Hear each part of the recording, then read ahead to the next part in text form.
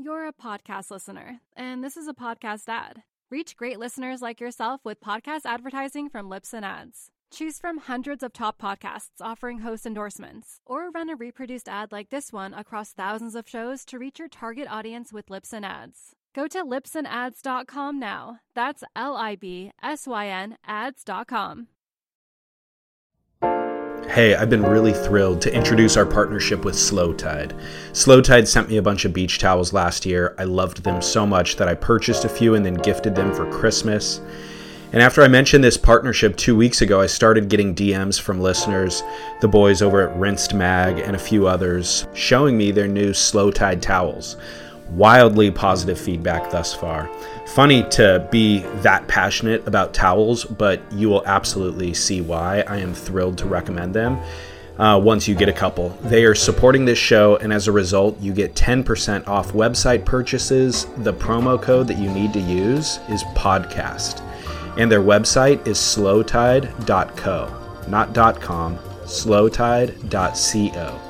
You get free shipping at $50, a free tote bag at $100, and free returns always. I'm all about the oversized beach towels, but they have changing ponchos, bath towels, and plenty more. I hope that you enjoy them. slowtide.co, promo code podcast. And as a thank you to listeners who support this show via donation, we are giving away another surfboard this month. It's a Timponi surfboards that'll be made to your specs from Maui Leaf Light Construction. These boards leave less environmental impact through usage of recycled foam if you want the EPS, or solar-made foam if you want the polyurethane. It's laminated with hemp and flax cloth and bio-based resin. I have this exact board and I love it. Timponi Surfboards was founded by Jeff Timponi, but his son has entered the fold in recent years, brought along a degree in sustainable science management, and informed this whole Maui Leaf Light project. Here's the third in a series of sustainability PSAs that Nick is providing for us this month.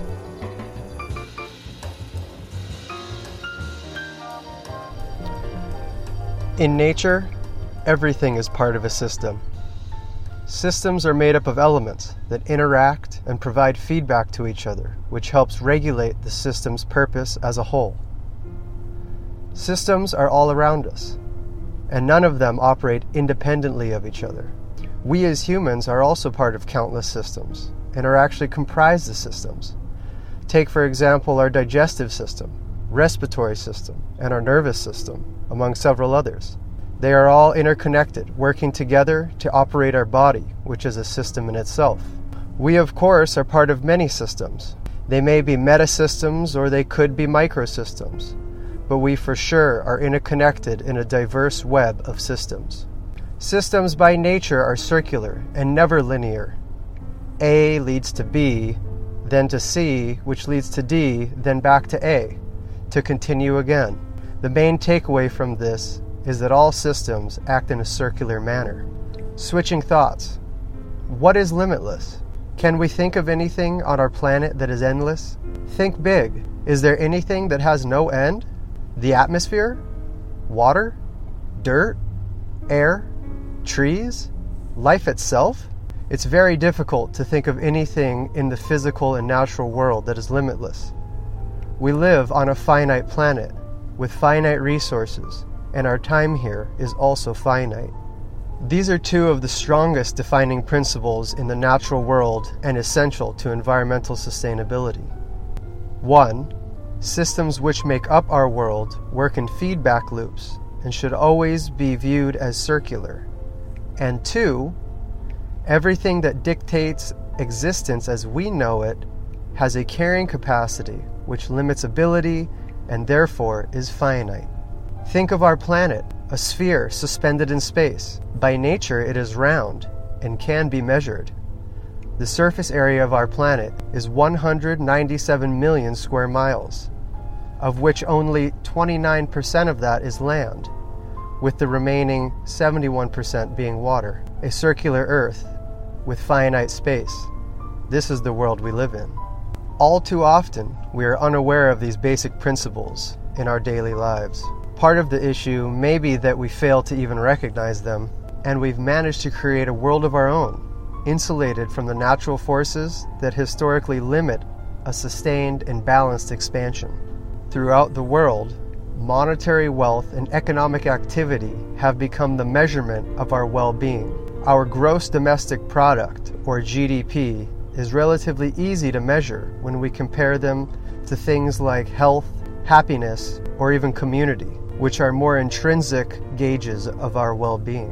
Why the financial systems of the world are indeed systems.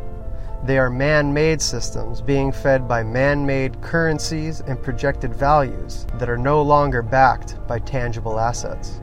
As we continue to excavate the planet's natural resources, emptying the reserves of oil, fish, and forests, our global GDP, the standard measurement of well-being, continues to grow, and most economic forecasters suggest repetitive growth each year. How can we have exponential growth on a finite planet?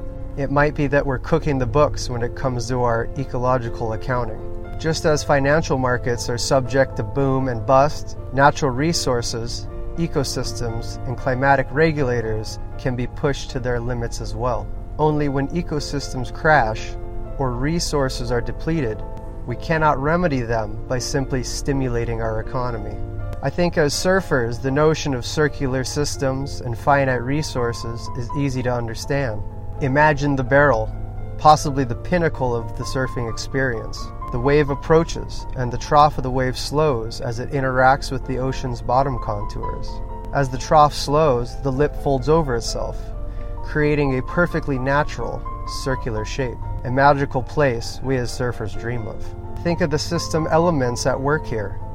Not just the storm systems that produce the swell, but the reef system which dictates the wave structure, and even the wave itself, a system comprised of different elements like the lip, the face, and the trough of the wave, its unique water mass interacting with the nearshore shallows, and the turbulence of the foam ball, all coming together to produce a barrel that constricts smaller and flares wider as it gathers feedback from itself as it travels across the reef or sandbar. An amazingly complex and well-balanced interaction that is gone as quick as it started.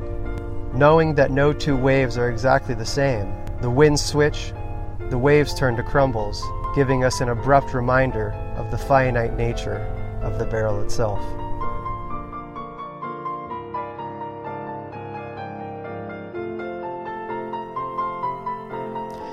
Thank you for that, Nick. If you want to support this show and be entered to win that custom-made Maui leaf light, just drop in a donation of any size via our PayPal button on surfsplendorpodcast.com/donate.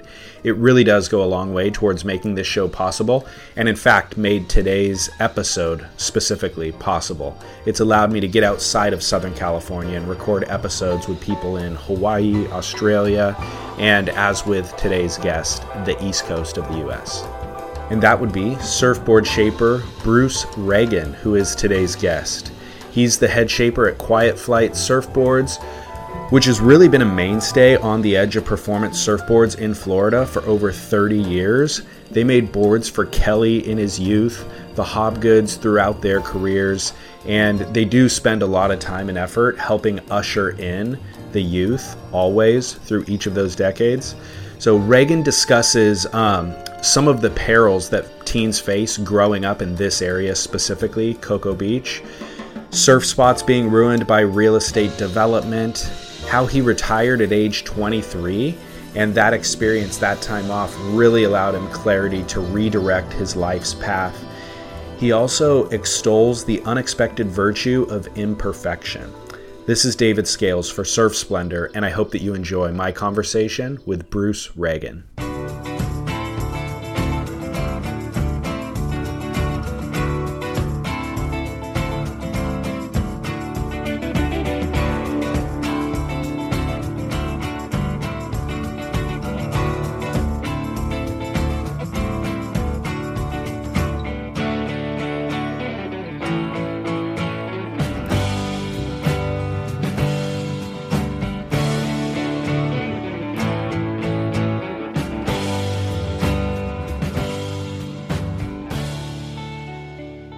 Yeah, I grew up in Merritt Island, and basically Cocoa Beach, Merritt Island area, and been here for 55 years. Wow. Same area. Wow.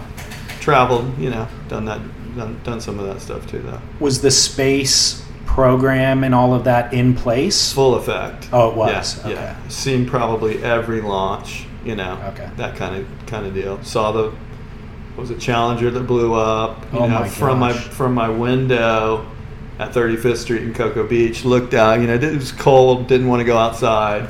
Boom, I look out, I'm like, oh my gosh, that probably wasn't supposed to happen. It just devastating, for that whole time was pretty rad. Is that why your parents were here? Was for that industry? Yeah. My dad worked out at the Cape forever. He retired when he was 48. He's now like 87, 88. So he retired early, took an early out, and just been chilling, And his retirement plan has lasted him for 40 years? Yeah, dude. Him and my mom cruised around like a Goldwing motorcycle with a trailer, and they toured the East Coast and just chill and camp, and had some friends they did it with. So amazing. He's had a pretty killer retirement for all these years. He figured it out perfectly. Early. I took an early retirement when I was probably like 23 and had like 3 years off around that time. I might have been a little younger. But I took 3 or 4 years off to figure it out, So I was working and welding and doing machine work, and I was like, this is not what I want to do as a career. Yeah. So I just took time off and surfed and traveled. Yeah, it's different than retirement, though. Well, it was a type of retirement because I had a bunch of money from doing all that stuff. Yeah. So I just sold everything I had and retired off of the money that I had. Yeah, I spent everything and enjoyed 3 or 4 years of learning what I really wanted to do in life, and that was, and to make surfboards. Well, I worry about, number one, that people retire late, or by the time they retire, they're unhealthy, and then they can't enjoy retirement. Exactly. So it's good to either do it young or, like your dad, do it right at a decent age where you can. Yeah, but the other problem is I worry about people live so much longer now than they did, and modern medicine is going to allow certainly my generation to live longer. So when I was growing up, they were like, oh, you can retire at 55. And then at a certain point, it was like 62. Yeah. And it's like, well, now you're going to live till 90, so you got to plan for 30 years. Exactly. And your healthcare expenses in those 30 years are way higher than they ever were before. For sure. So it's really amazing to hear that your dad's lived more than half of his life without working. Exactly. It's incredible. It's pretty insane. Yeah. Yeah. How did you get involved in surfing? Do you remember like your first? Oh yeah, I mean, me and a buddy of mine, a friend of ours, gave us a longboard. We'd go out to the pier here in Cocoa Beach, or we'd go to Jetty Park up here just down the road, and we finally ended up breaking the board in half at like the pier. So I think he got the nose, I got the tail. My neighbor down the street made this god awful single fin with a plywood skeg in boat resin. It was brown and ugly. I don't even think he sanded it, and it had little bubbles all over it. So every time it was like a textured deck, basically. Right. But it was a great board. It was fun, But that was my first into surfing was playing on a longboard till it broke. Who were the guys at the time? Who were number one the surfers that you looked up to, and then were there shapers as well who you were familiar with? I mean, back then, nothing. It was just basically, I didn't know anybody's name. You used to hear like the Crawford or the this or the that, like Jeff Crawford back in the day at the inlet. And there were certain people that surfed the inlet. And then that was kind of the people that I was, hearing about. And there was a Gary Paul, and then there was guys at Satellite. There were certain crews, and then came the Keckley and the Rudolphs and that kind of Charlie Kuhn in that era, was latter. But the early stuff was basically a lot of longboard guys and us hanging out at like Islander Hut. And I know if you talk to Keckley about that at all, that was a Cocoa Beach hangout spot. Oh, okay. And like all the hot people that, were up and coming surfers went there, So that was kind of the hotbed. as a young kid, what was your exposure to surfing? Which magazines did you have access to? Was there Everything. an East Coast mag? Yeah, it was pretty much everything. I mean, you had Surfer Surfing, all that kind of stuff. And there was some East Coast mag. Some of it's a little blurry because I did some things that I can't remember everything. You bumped your head along the way? I did. I bumped my head a few times. And you learn from that. Yes. I heard if you bump it again sometimes, all the memories come back. Man, I might need to try that. I saw it in a Popeye episode when I was a kid. Yeah, right. What was your introduction into board building? Introduction was with those guys that built that board, like way back. I was probably like 10. Wow. Maybe 9. And I went down there and watched them do this. They did it in their porch, basically. Built the fin, peeled the glass off the longboard, did the whole thing by hand, basically. So it was a pretty cool experience, to check them out and what they were doing, because I had no clue. Right. And I don't know that they had a clue either, but they were learning. Yeah, exactly. So that was the cool part, where they took 2 boards and, took 1 board and made 2 boards, basically. Right. So, when did you kind of look at shaping as a potential career? Well, that time that I was telling you, it was probably early 80s. I got into it. My buddy's like, "Hey man, you haven't been working, you want to go back to work?" And I'm like, yeah. He goes, "Well, come learn how to polish and gloss and polish boards." And I'm like, "Cool, sounds great." So that was my introduction into kind of working with surfboards, and then I learned how to glass them and shape them and airbrush and everything that goes along with it. There's very few people that kind of know the whole thing, right. From start to end, and can actually do it. Anybody can say they can. I've kind of done it, and there's a handful of guys that can still, say that they've done each part of that, and that's why I like in surfing. A lot of people have gone on the CAD machines and now they're a shaper. Whereas a lot of people have started out working with surfboards and learning all about them by feel, by polishing or doing some other job besides going straight into the shaping part of it.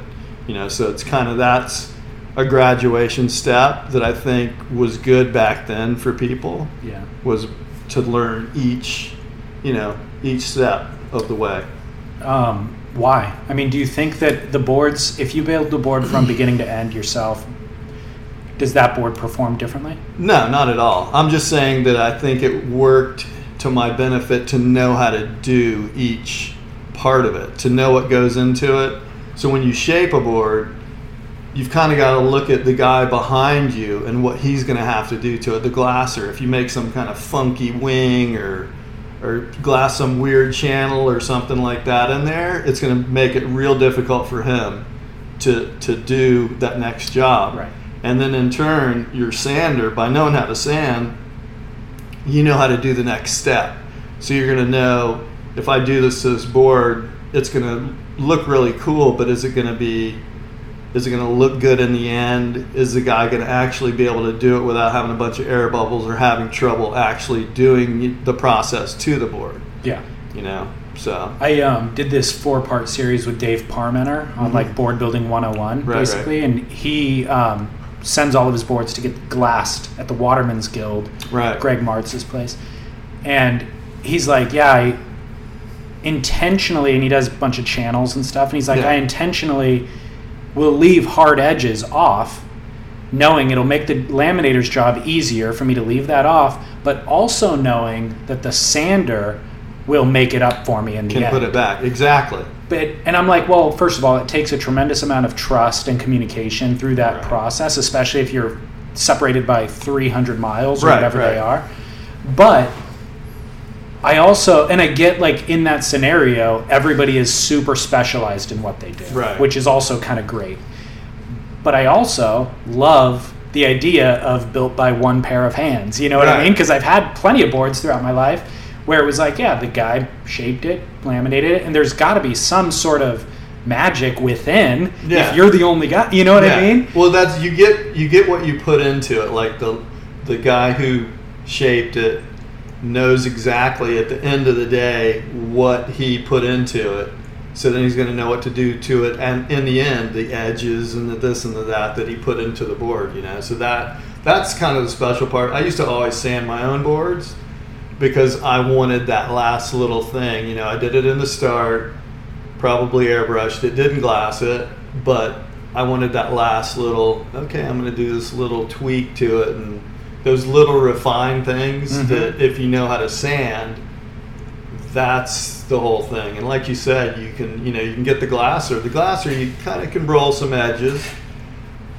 The sander brings back what's shaped.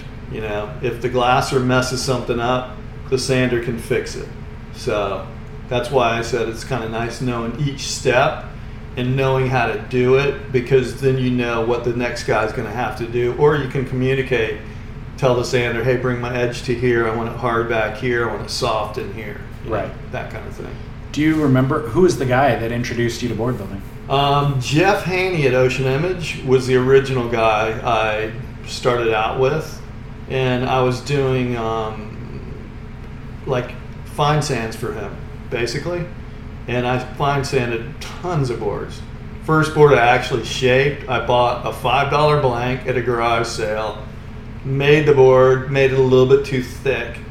Had a buddy who rode the thing forever. I think he still has it. I'm talking. Wow. This is a long time ago. Wow. But it worked great, and he rode the board forever. But it was just a tad bit thick for me. But he loved it. He was a little heavier guy, So it was kind of neat to go take a $5 blank, and I went and did it all the way through, obviously, and that kind of thing. The fact that you even live in an area where blanks are available at garage sales is kind of funny. It was pretty crazy, I was just like, oh, dude, what are you going to do with this blank? Most people are like scrounging to find blanks, and they don't know. Right. Yeah, and it was a good blank. I mean, I don't remember what it was specifically, what kind it was. Yeah. Was it Clark foam? Who knows? It probably was a Clark foam blank. I just can't remember. Somebody told me they were blowing blanks out here. There was like East Coast foam. No, there was. There was a few distributors back in the day. Yeah. That's interesting. And I'd never heard that before. I think Larry Pope originally brought in, I think it was Clark foam. Oh, if wow. I remember correctly, back in the day. Everybody mentions Larry Pope. Larry Pope seems to have been involved in everything from photography to board building to importing, apparently. I don't know the import part, but I know. Bringing in the Clark foam. Right, yeah. Not technically import, who is Larry Pope? Or who is he? He's kind of retired. He was a board builder. He did the photography thing, like you said. He did he did a lot of glass work and sanding. Sanding was basically his forte. That's what he was really good at, really known for, is his sand jobs. He would bang out 1 million boards a day, forever. And then he was just like, I'm over it. I'm shutting it down. Couldn't get a good glasser in there. And his son did it for a while, that kind of thing. So, what was that first label that you were shaping under?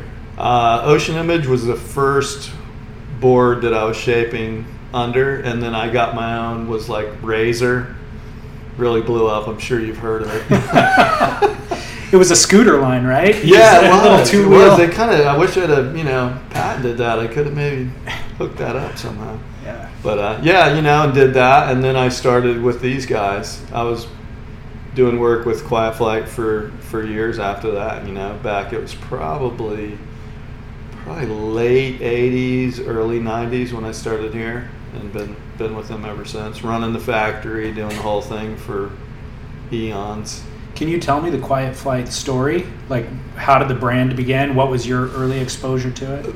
Now, that was one of my earlier boards when I was buying my boards. Was a Quiet Flight. Everything was like like the board that you saw in the hallway here. It was a rounded pin, a little bit fuller nose, single fin. And that's kind of with a little, maybe a bump wing. The original guy was, I want to say it was Tom Dugan, Regis Chapinko, and somebody else, and they had this store that still exists. The building still exists down in South Cocoa Beach, right before Patrick, and that was the original Quiet Flight store per se. And the original, they probably don't want me to tell you this, but the original name Quiet Flight was, did you have a quiet flight over, bringing things in? Got it. Took me a second to catch that. Right. Got it. That's funny. I don't know why I didn't put that in my notes for what to ask you. Right. But I've wondered what the name was for so long. I thought it was some like estuary bird that flies around here or something. It's probably not a good thing to say, but that's it. Did you have a quiet flight? That is amazing. So, that is amazing. Growing up in Southern California, I didn't know a lot about Florida, but I knew of Quiet Flight. Right. That's where Keck actually got his start, was with Quiet Flight. Did you go into that with him at all? We did. Okay, so that's where he got it, and then it turned into, this and that with Kelly and all that kind of stuff. Kelly and his brother Sean. Were you working for the brand at that time? I wasn't in here. I was just after that. Okay. So, yeah. Where were you at in the Kelly saga? Like, was he 10, 12? Yeah, he was young. I can remember him, like I was telling you about the place. It was called Islander Hut. Everybody met there. I remember Kelly as this kid, 3 feet tall or less, dragging a boogie board, going out there and just ripping on the boogie board. And you're like, dude, everybody, if that kid stays with it, he's going to be really good. And that's that's a real vivid memory, is that before he even really started surfing, was just killing it on a boogie board. This little kid, him and his brother. Right. So for years. What do you think it was? How is he so good at such a young age? That's just a raw talent. I think it's something that you're born with. That kind of talent that he has, that's progressed him through how many years, has he been in it? And, that's incredible that somebody can stick with it that long. A lot of people have to work at it.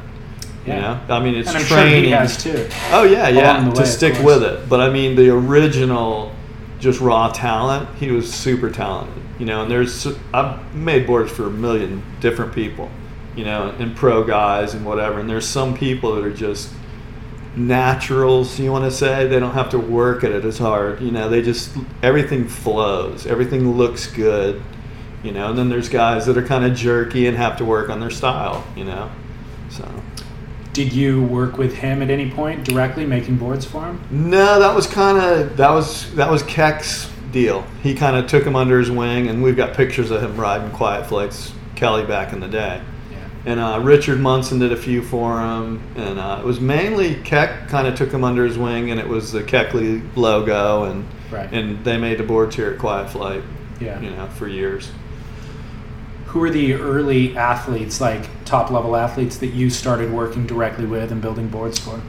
A lot of them were with Quiet Flight, and a lot of them were amateurs that just didn't make it. We had tons and tons of people.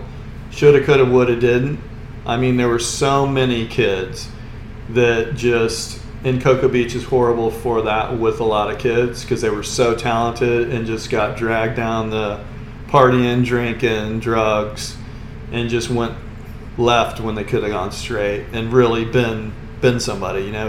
Kelly was kind of straight edge, where he focused, stayed on it. His brother was a phenomenal surfer, Sean, and Sean went down the party road. He could have easily been as good as Kelly, if not better. Wow. And everybody, I mean, if you're honest about it, some people will tell you, back in the day, the kid was super good surfer. Still rips, but he's not that same person. So, I mean, there's so many people, it's a crazy amount of people from our area just get sucked into the vortex, Is that vortex worse here, you think, than maybe like Huntington Beach or Newport Beach in California, or Santa Cruz? Or I don't know the party part of the scene out there. I'm sure there's tons of people. You had your, like edgy people out there that you had edgy people here. It's the same thing, probably different area. I don't know how prevalent drugs are in certain places and how the party scene was there in the 80s where it was here, the 80s and 90s. So. The other thing I wonder is, so yes, that's a factor kind of in all places. The one thing that's a unique factor for you guys out here is you don't have the epicenter of the surf industry. Right. And I think do you feel there's a lack of attention or a lack of focus I would definitely say if we had more waves here, you know, we would be that cool, you know, California is more than we are. They kind of look down on people from Florida, I think, sometimes because they think, oh, kooks, you know, they never get waves, blah, blah, blah. And then a lot of the kids go over there. Our younger kids are going over there, and basically a lot of them here that are good go over there and get spanked because there's so many kids over there that are so good now, you know, and just it's kind of a humbling thing because they've got places to surf out there all the time that are incredible point breaks and things like that where, you know, we're struggling on some mushy whatever, you know, if you don't live in a certain place, you know, like, you know, Ponce or New Smyrna or Sebastian or somewhere where there's a good wave that you can train on all the time, you're not going to be as good as the guy that's got trestles and, you know, whatever, you know. It's just a consistent wave here is a little less prevalent, I would say, than it is there. Yeah. When you're hiring for a small business, you want to find quality professionals that are right for the role, and there's no faster or effective way than through LinkedIn Jobs. Your time and capital are precious, and there is a powerful resource that can help you focus on what you're good at and integrate people into your team seamlessly to help grow your business. LinkedIn Jobs has created the tools to find the right professionals for your team efficiently and for free. LinkedIn isn't just another job board. Everyone is already on LinkedIn with their resumes and references, and now LinkedIn has designed a hiring platform to connect you with candidates specifically qualified for the job that you post about. More than 1 billion professionals meticulously organized to connect people by skill set to help us all advance our position. 2.5 million businesses already use LinkedIn for hiring, and 86% of small businesses get a qualified candidate within 24 hours. It's that fast, easy to use, and effective. LinkedIn Jobs can help you write job descriptions, filter the right person to you, and give you the tools to help you interview them like a pro.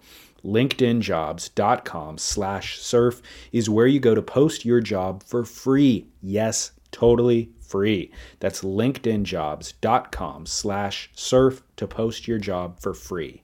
Terms and conditions apply.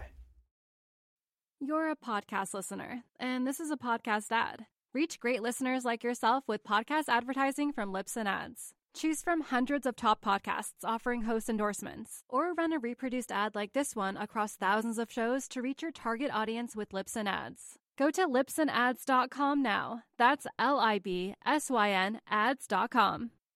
So I just think, too, when you're getting to the age where drugs become an option, in California, if you have any surfing credential and contest results or whatever, you've often already linked with a sponsor. Right. Sometimes they're getting paid. Right. And when that becomes a viable career option, drugs sometimes become less of an option. Right. Sometimes they're more prevalent, but other times, like if your parents are intact and all that sort of stuff, it's like they'll usher you into the career path as opposed to... Right, exactly. It's the same way here. I just think that it's harder to get sponsored from here than it is there because everybody's out there. They've got everything out there. Oh, that kid's hot, you know, he surfs for me, take him, you know.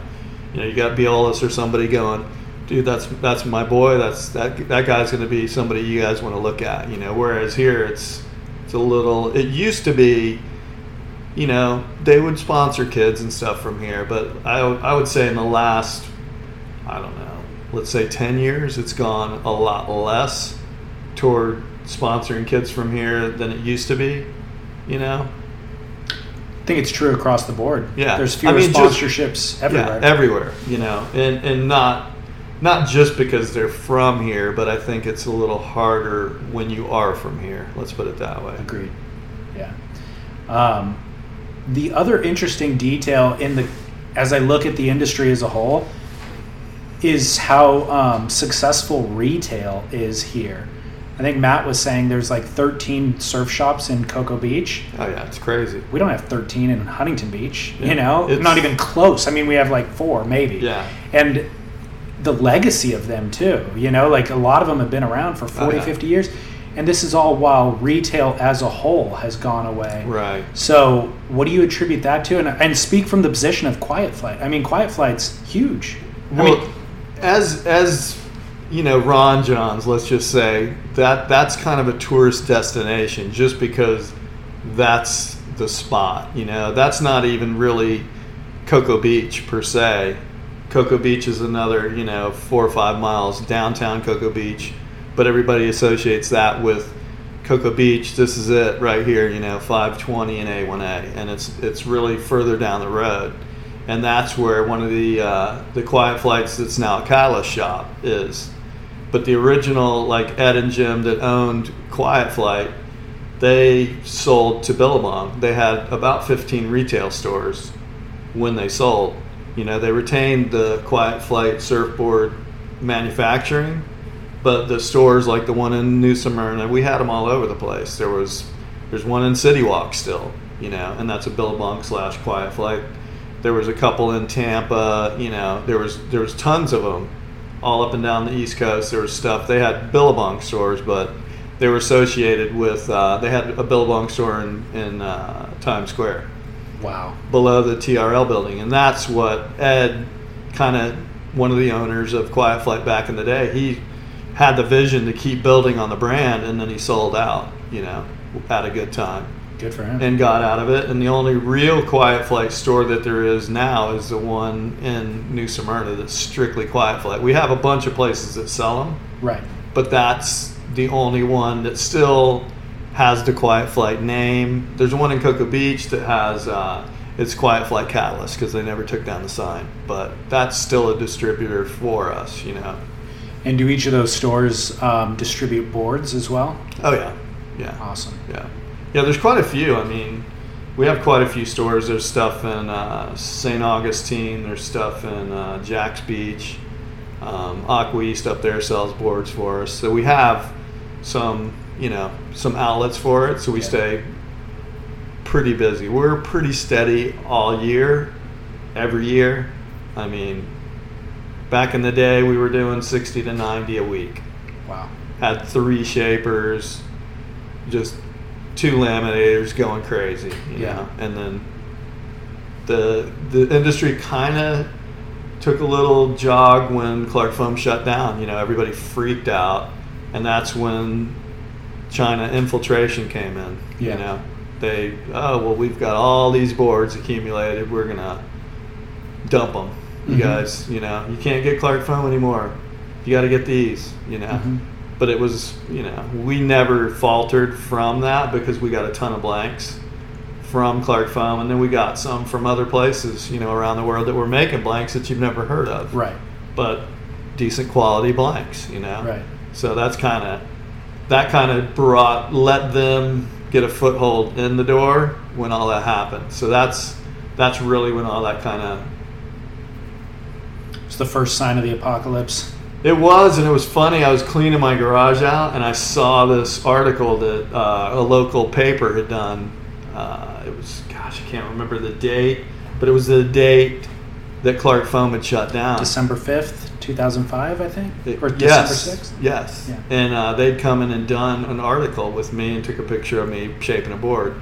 And it was apocalyptic. It was like the end, and that was what the article was. But it obviously wasn't, and people are still making boards. We're just getting them, you get blanks from somebody else, and obviously U.S. Blanks kind of took that over. So. Yeah. When did you first connect with the Hobgoods? We originally started doing boards with Damien, and then he was doing them. I can't remember all the dates and the times, but it was probably around the time Asher Nolan, all these other guys, Gabe Kling. There's a bunch of guys, East Coast guys that are really good that were tour worthy and working on it, getting on it, doing all that kind of stuff. So that was probably around that time. And then CJ was more the last, probably 8 years or so, 7, 8 years, when he was still on tour. Who were they to you when they were? Were you? Well, they were Groms back in the day, ripping. You're like, God, those kids are so good, and that's kind of who they were to me. They're, it was a different generation, obviously. Yeah. The Dave Spear, the guys like that, and like I said, there's tons of talented guys that would surf Sebastian Inlet, and that was the spot to be and be seen. That was, if you were getting photos there, you made it. First peak, whatever. Sebastian, and a lot of the guys, that was kind of how they got recognized. Like Keck would always surf down there, Rich Rudolph. There's a handful of guys that would always surf the peak there, and that's kind of where everybody was getting shots in the mag, and that was the spot to be, and blah blah blah. How important is it, or just kind of informative is it for you as the shaper to work with somebody like Damien in the early days like that in terms of refining your craft? Well, it was with I would say with both of them, getting feedback and things like that, and knowing, you could make 10 boards exactly the same, and then one of them is going to be the magic board.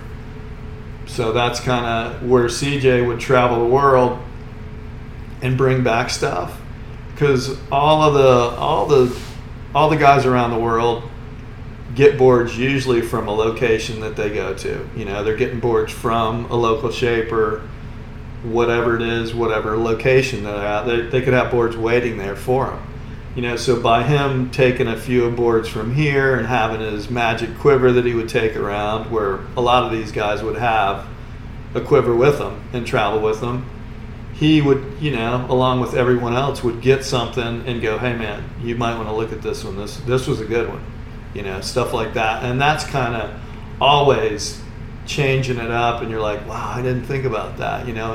Boards are all made the same, they look the same, but there's these little tweaks and, a little here, a little there, and that's what really brings that magic stick out, Are those two guys specifically astute enough to know what it is that's working in one board versus the other, or do you figure that out on your own? That's more, they would say this was a magic board, and that was what they knew it was a magic board. They didn't really know, everything about it, like, hey, this one had this or that. They'd throw it under their arm and go, this one feels pretty good, and then they'd go take it out. A lot of guys, if it feels good, under their arm, and that's 9 times out of 10, that's the main thing, is how it feels. If it feels good, it might not be the best magic board, but if it feels good and you have that feeling, you could go out there and kill it, and make that board the best board ever, because you've grabbed it and that first feeling, you're like,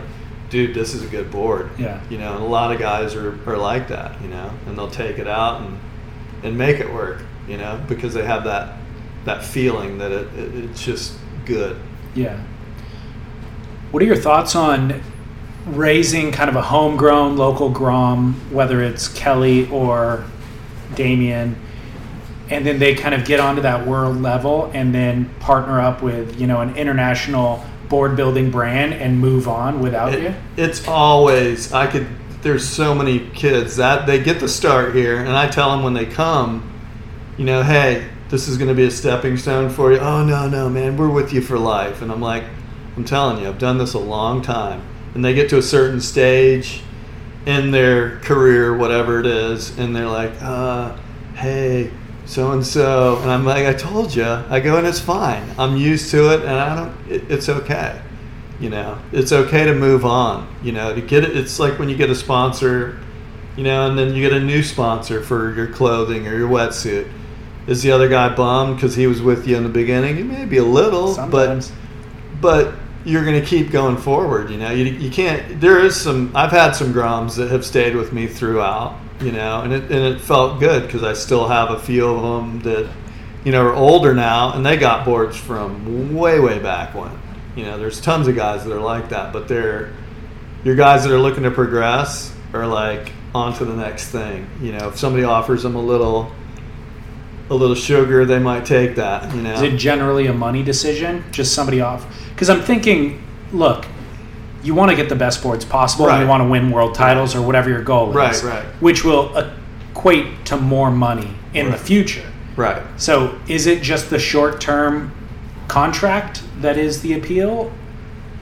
Or are they getting better boards, or are they getting just fresh perspective? I think it's like just maybe just something new. There's always that thing of new. New is sometimes better, but maybe it's not.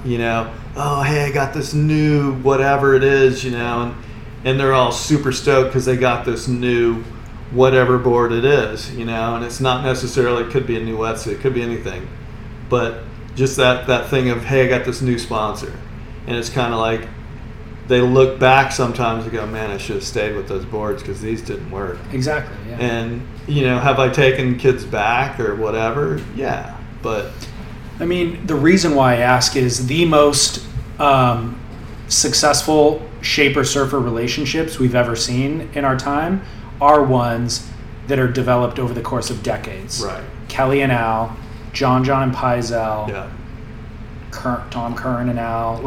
Agreed. So there's a part of me that recognizes that all of this refinement and fine tuning takes literally decades. Yeah. Oh yeah.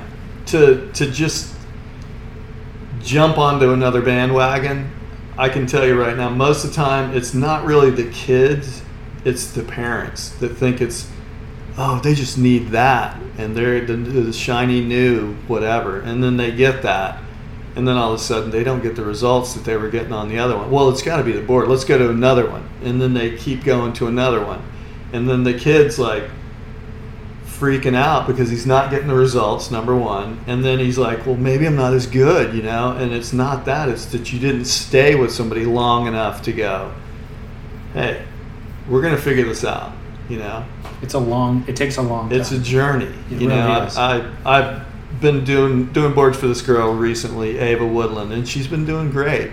Beautiful young girl, 16 years old, model, basically. And she is doing really well, and she's sticking with it.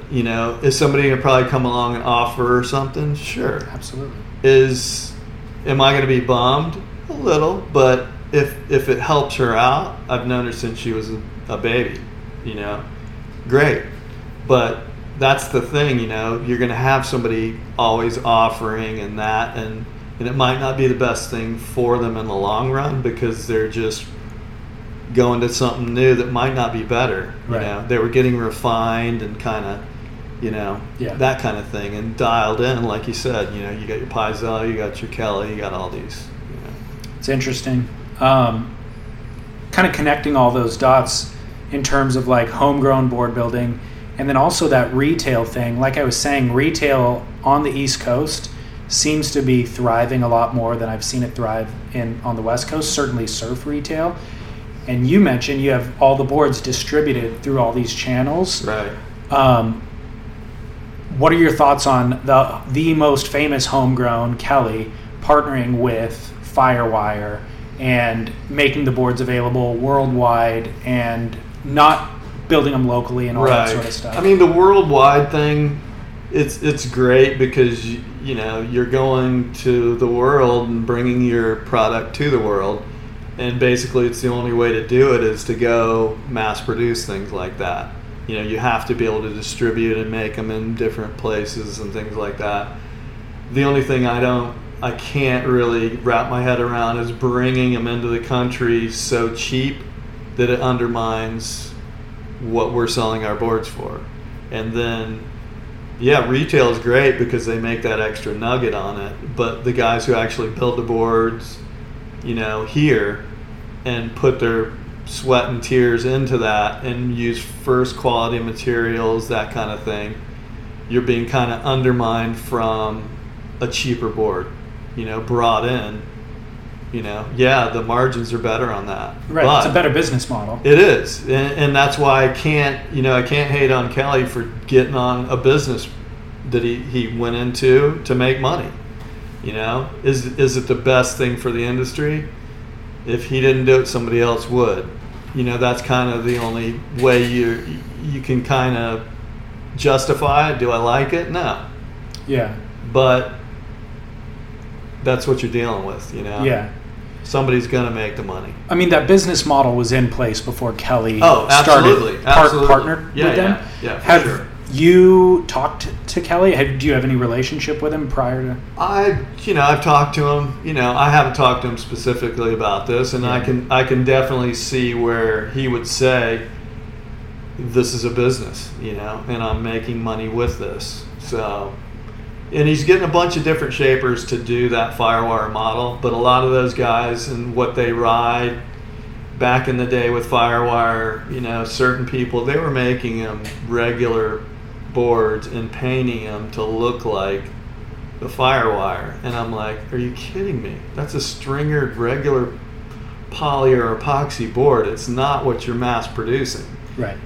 That's my other glitch is like, hey, if you're going to make that board, you ride that board, that's what you're selling. Don't falsify what you're selling versus, you know.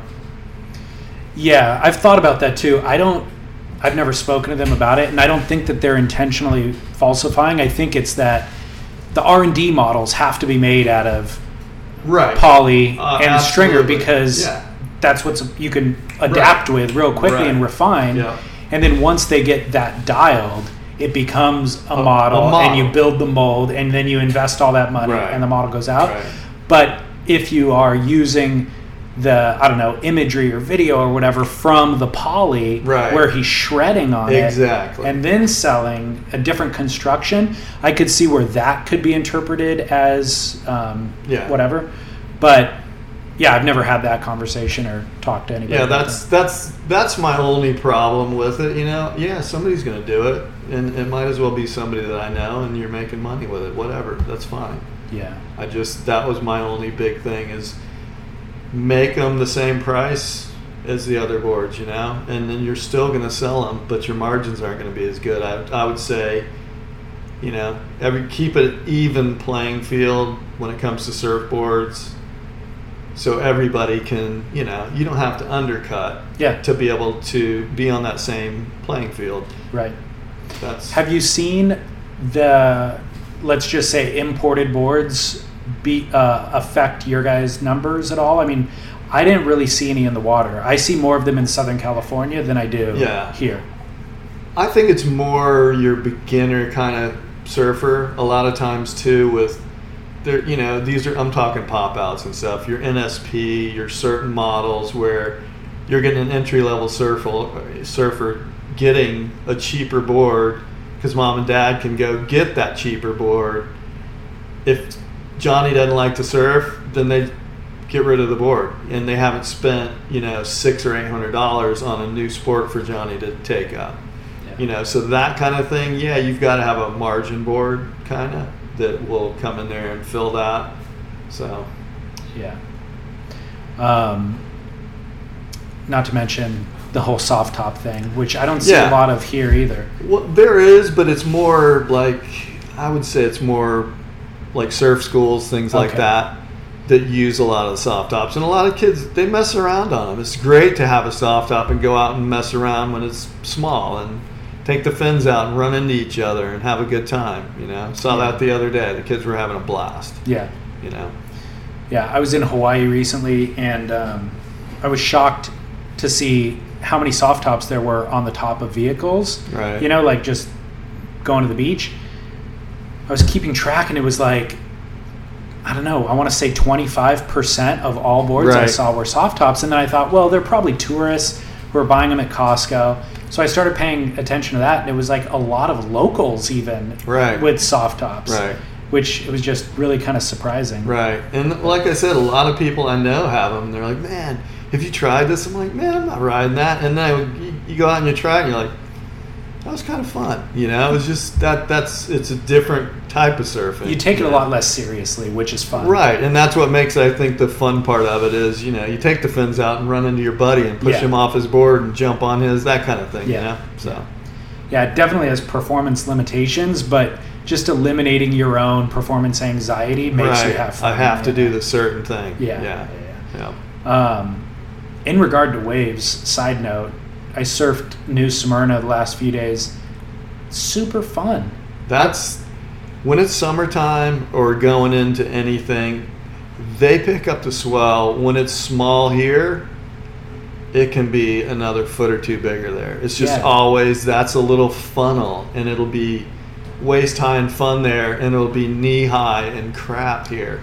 And we're like, are you serious? You know, but a lot of times when we get north swells, you know, or even south swells, and a lot of our stuff here has to do with them dredging and putting sand on the beach to save the condos, and it's ruining our surf break. Don't make me preach, because they're covering up reefs. They're really screwing up the ecosystem because all these big condos want them to pump sand on the beach so they can, make their it's just crazy.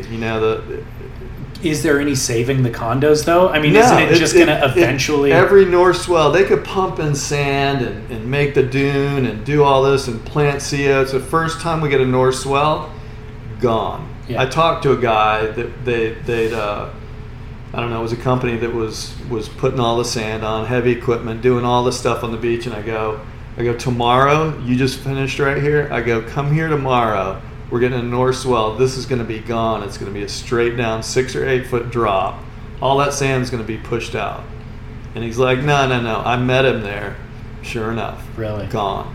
I mean, it was crazy because it's millions of dollars, And it's basically taking that sand and it pushes it right back out. They put it on the beach and try to save the $1 million condos, and it's just crazy. Yeah, it is. They have to do something else. They have to do groins or sandbags or artificial reefs or something to break the surf up and catch sand, because it's just, you're pissing in the wind. It is, yeah. It's crazy. Yeah. I'm curious, how closely do you follow the WSL at this point? I think I used to be more into it before, but now it's kind of neat to just go on and you can check out YouTube, you can check out whatever, you can pop up heats on demand, and it's on your computer, And it's a little bit, they've got some more stuff on TV, like I watched the Barbados contest, on YouTube, or it was WSL actually, and that was cool, to be able to do that, and you can check heats out and this and that. So that kind of it, it'll suck you in when I'm really into watching a contest. You sit there for hours, and just watch and watch and watch. So, what surf media do you follow nowadays? Are you subscribed to magazines any longer? Which websites do you go to? I just, I check out local stuff and basically the contests, and that's it. I don't really go, ESM used to have a magazine. Everybody used to have a magazine. And now it's just, if you go on, it's just not the same as picking that mag up and thumbing through and looking at pictures and little articles. To me, it's not the same as going on the internet. It's just, it's just not, it's not the same as it used to be. That part of it, that's what's really changed, is all the driving of I made an ad, I made a shot, I made the magazine. My sponsors, I'm getting paid by the sponsor for this picture and that kind of thing. That's just not there anymore. So there are a couple magazines that do still exist, so why don't you subscribe to those? You're just over it? Kinda.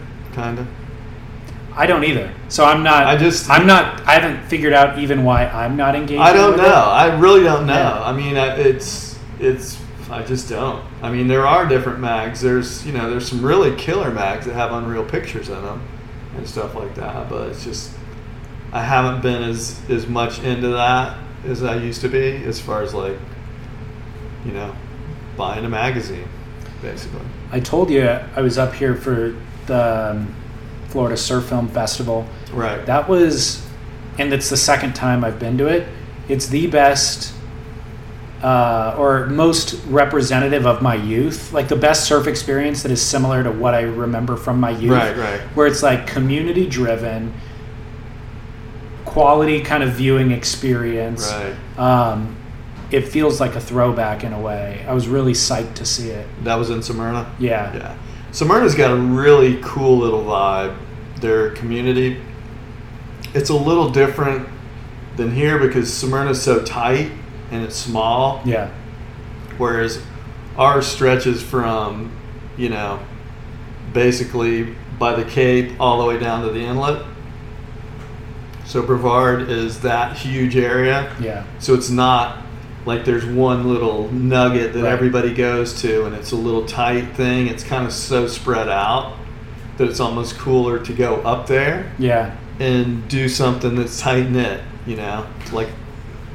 But when you see that loose knit kind of thing in the industry too, is exactly why kids are having a hard time getting sponsored, Yeah. and because it's like there's no magazines to showcase their thing. Right. There's all the other things that we've just discussed. It's kind of like everything's just all fractured out, Right. now, Right. So where do you get your surf media? Do you are you on Instagram at all? Oh, yeah. Okay, cool. Yeah. It seems to be where it all lives. It is. It kind of is, and you can follow people's stories, and it kind of gives, if you follow a pro surfer, Yeah. you can kind of see what they're doing right now, because most of them, you're going to see their latest little clip, or you're going to see their latest stuff that they're repping, or whatever. That's your advertisement now. It's like that's the thing that is really weird with the surf industry now, is a lot of what the kids have, it's all based to me upon how many followers you have on Instagram and all that kind of stuff. And it's like, well, I've got this many followers, so I'm going to get this product and rep this product for these people, and they're going to, hook me up. It's So, factored into their contracts yeah, now. that's the crazy part of Yeah. the whole surf industry is that, Yeah. that has that much to do with everything that's going on. It's pretty crazy. It really is. It's a weird time, but it's better for the consumer. I am a consumer, and it's Yeah. better for me because when I was a kid, everything was funneled through 3 publications Right. and 5 brands. Yeah. And so that's all that I had to rely on. Right. And there probably was an overseer in each of those organizations that just deemed what little David Right. Scales was going to see. Exactly. And it's like now I'm the one who gets to pick my own journey. Right, right. Which is kind of rad. Yeah, no, it is. That part of it's cool because you can take a surf trip by looking at your Yeah. phone. Oh wow, it's like that.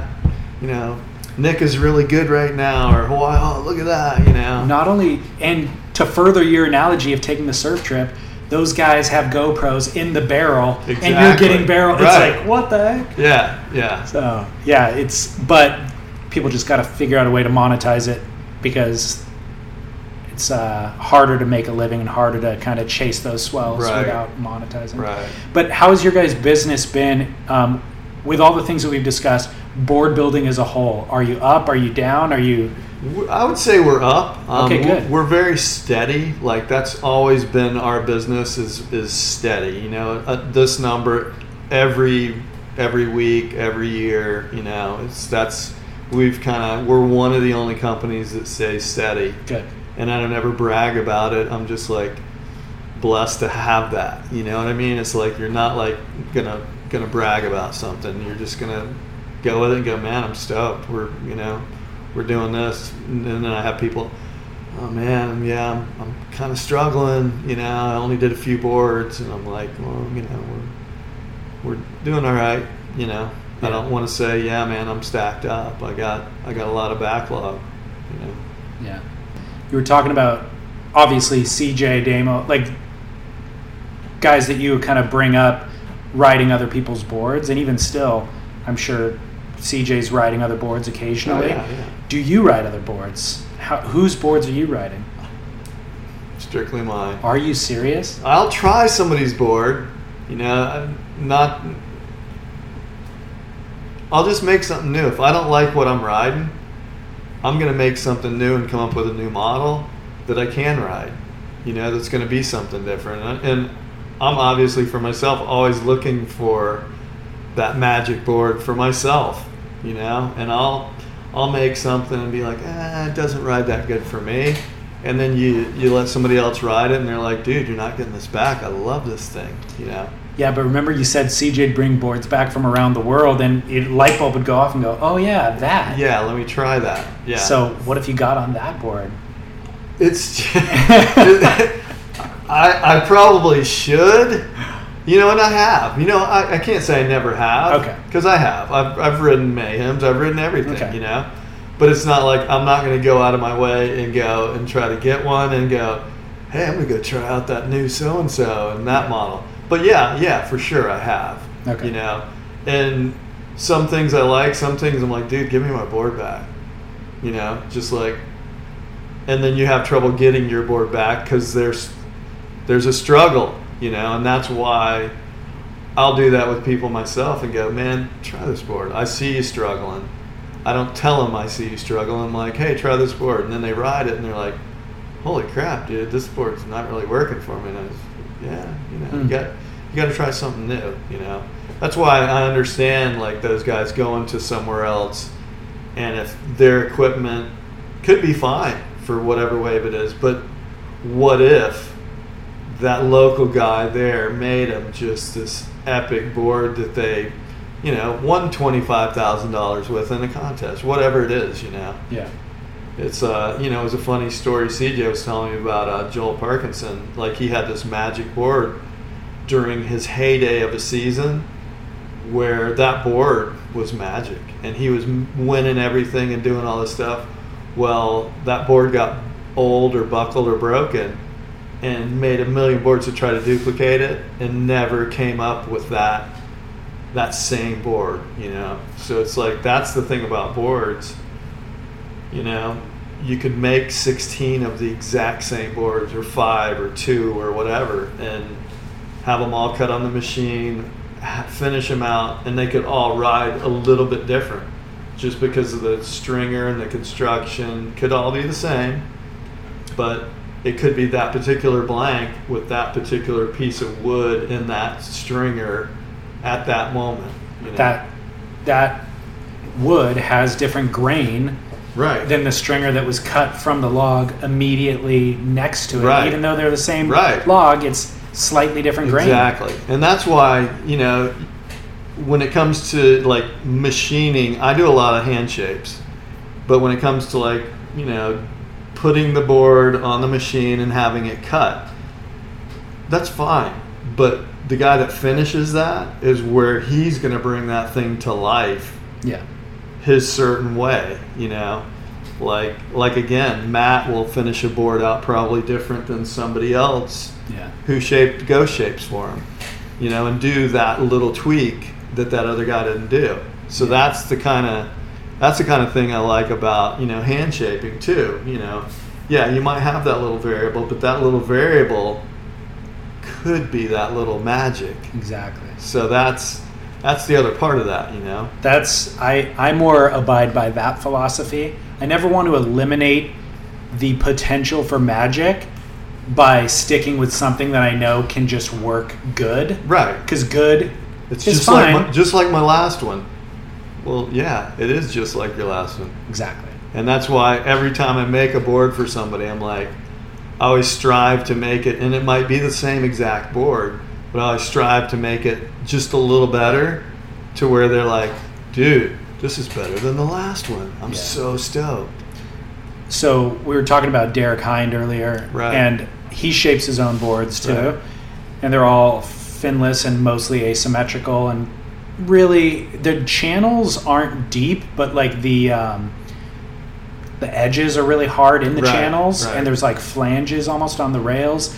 And so I was checking one of the, and the board that he brought here was like yellowed and repaired a million times. Right. And I was checking this kind of flange, super hard edge that ran along the length of the rail, and it went really far up the rail, and there was all this kind of wavy, these undulations to it.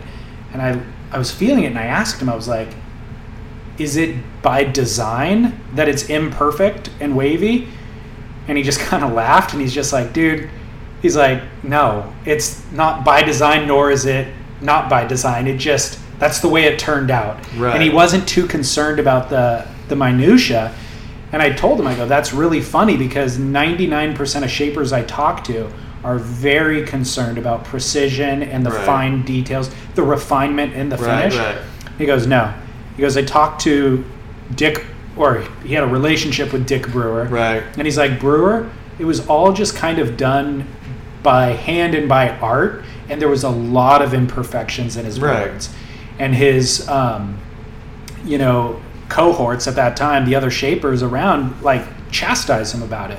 like, no, dude, you got to dial it in. And Dick was like, no, it doesn't really matter. And he's become the one who everybody venerates and says boards work the best. So you can't not acknowledge that there is this element of art to it. Oh yeah, mixed in with the science. Oh, for sure. Yeah. There's this funny story. This guy got a board. One of our team guys, John Logan was his name, brought this board back. You guys, man, this is the board. I mean, it's the board. So we get it back and we're looking at it, and the thing is so twisted. It's just incredibly twisted. So we're like, oh man, how are we going to do this? This is why he likes this board. So we made him one identical without the twist, not even close, doesn't ride the same. So obviously that twist in the tail and the blank was making this magic board. Imperfection, yeah, the thing was a half-inch twist in the back of the tail, maybe more. Wow. But it worked insane. He loved the board, professional surfer. So it wasn't like it was some off the whatever guy, it was a legit guy. Curran's, that's how the reverse V was created with Curran. What I think it was Maurice Cole that shaped that board. It was a mistake. Right. It was a total mistake, fluke, and then that became the board that Curran loved and did well on. So I think a lot of those kind of design evolutions happened by mistake. Yeah. So it's kind of interesting. Yeah, it's kind of neat, that whole, knowing that that little imperfection could be the best thing that ever happened. Exactly. Are there any, watching the World Tour, seeing those guys, kind of world-class surfers, I'm sure as a shaper you're kind of always looking at ways that their shapes could be improved, seeing certain bogs or whatever, where you're like, oh, what might work better for that guy? Is there anybody out in internet land who you would love to build boards for and work with? I would say, I'd love to make one for John or Felipe Toledo or one of those guys, just because that level that they've got, and their style, and that would be somebody like John. I'd love to make him a board. That'd be awesome. Just if I knew what he rode and could make something similar. Yeah. And that kind of thing. But just to get their feedback and, hey man, I like this, I like that, I didn't like that, I hated it, whatever it is, that kind of thing. So yeah, there's a few people that I love to mess around with and yeah. The final question for everybody interviewed is just, what was the last board that you rode personally? The last board that I rode, let's see, it was an anti-hero model that I make, and it's a little bit wider tail, probably about a 15-inch nose, kind of hybrid-y, but just took it out to have fun. It wasn't like I was trying to have my performance surf. I was just out there having fun. Had the MR 2+1 set up in it. It's got a little channel in the tail.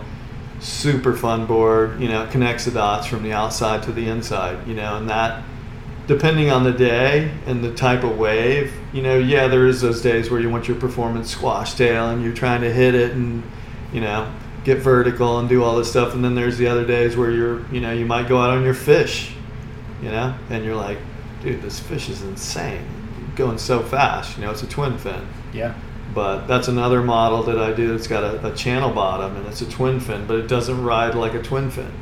It rides like a performance type of board, because of the channels in the bottom, and it's just, that's the kind of thing that's really neat, is being able to try those boards on certain waves, and have that epic session on that board, but it's not something that you would really normally ride, but it's still super fun, Yeah. So. Awesome. Right on. Well, thank you. Alrighty. Yeah.